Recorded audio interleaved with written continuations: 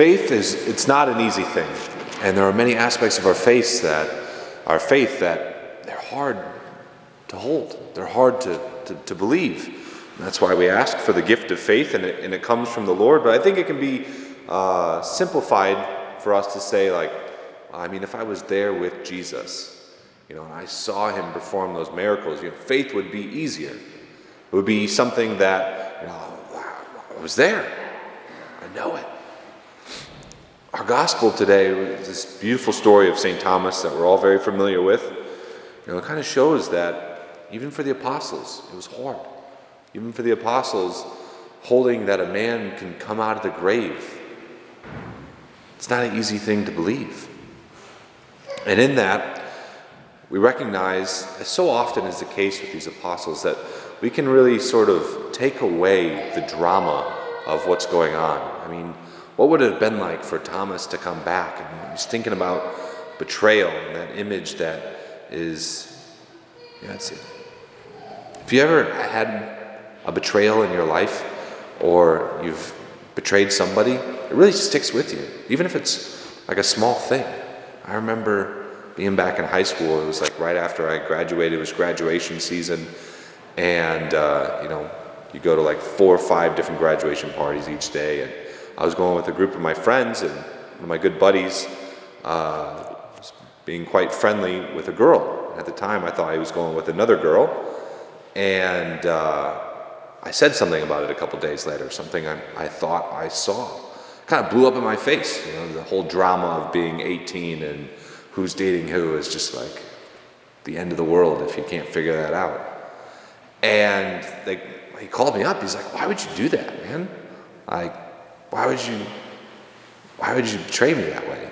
And even as an 18-year-old, in pretty low-stakes situation, I was like, "Oh my gosh, I ruined my friend's life. How could I have done that?"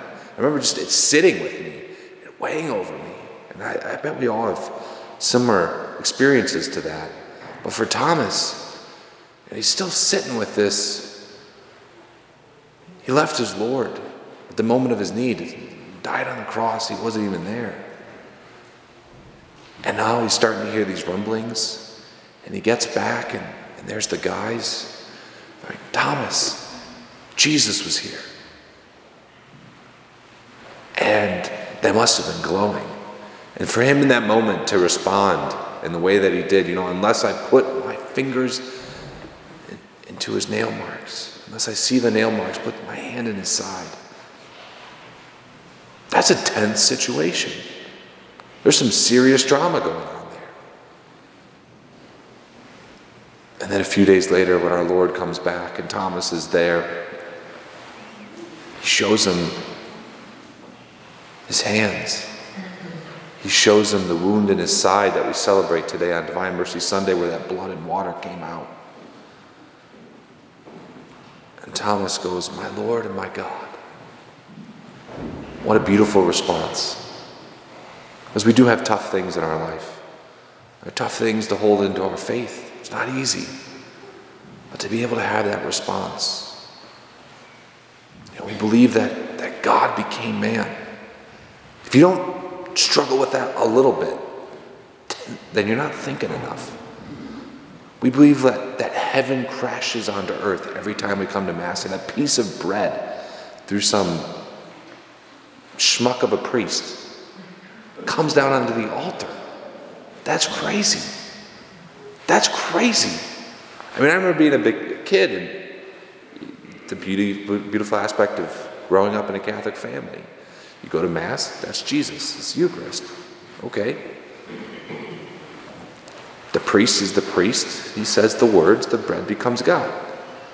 And then the bishop puts his hands on your head. All of a sudden, I'm the priest, and I'm up there holding the bread. And it's just like, what do I even believe? That this is going to become God through me? Wow. So that's why every time I have these words on the tip of my tongue. I lift up that host, I lift up the chalice, "My Lord and my God."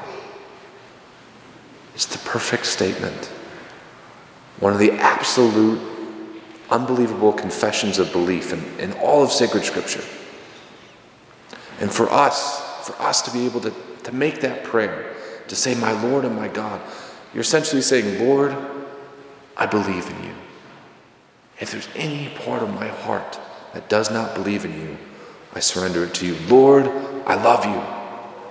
If there's any part of my heart that does not love you, I surrender it to you.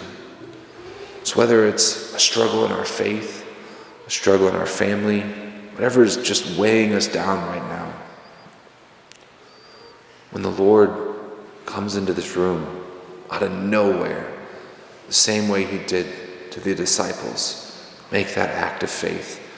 Be like Thomas and say, my Lord and my God.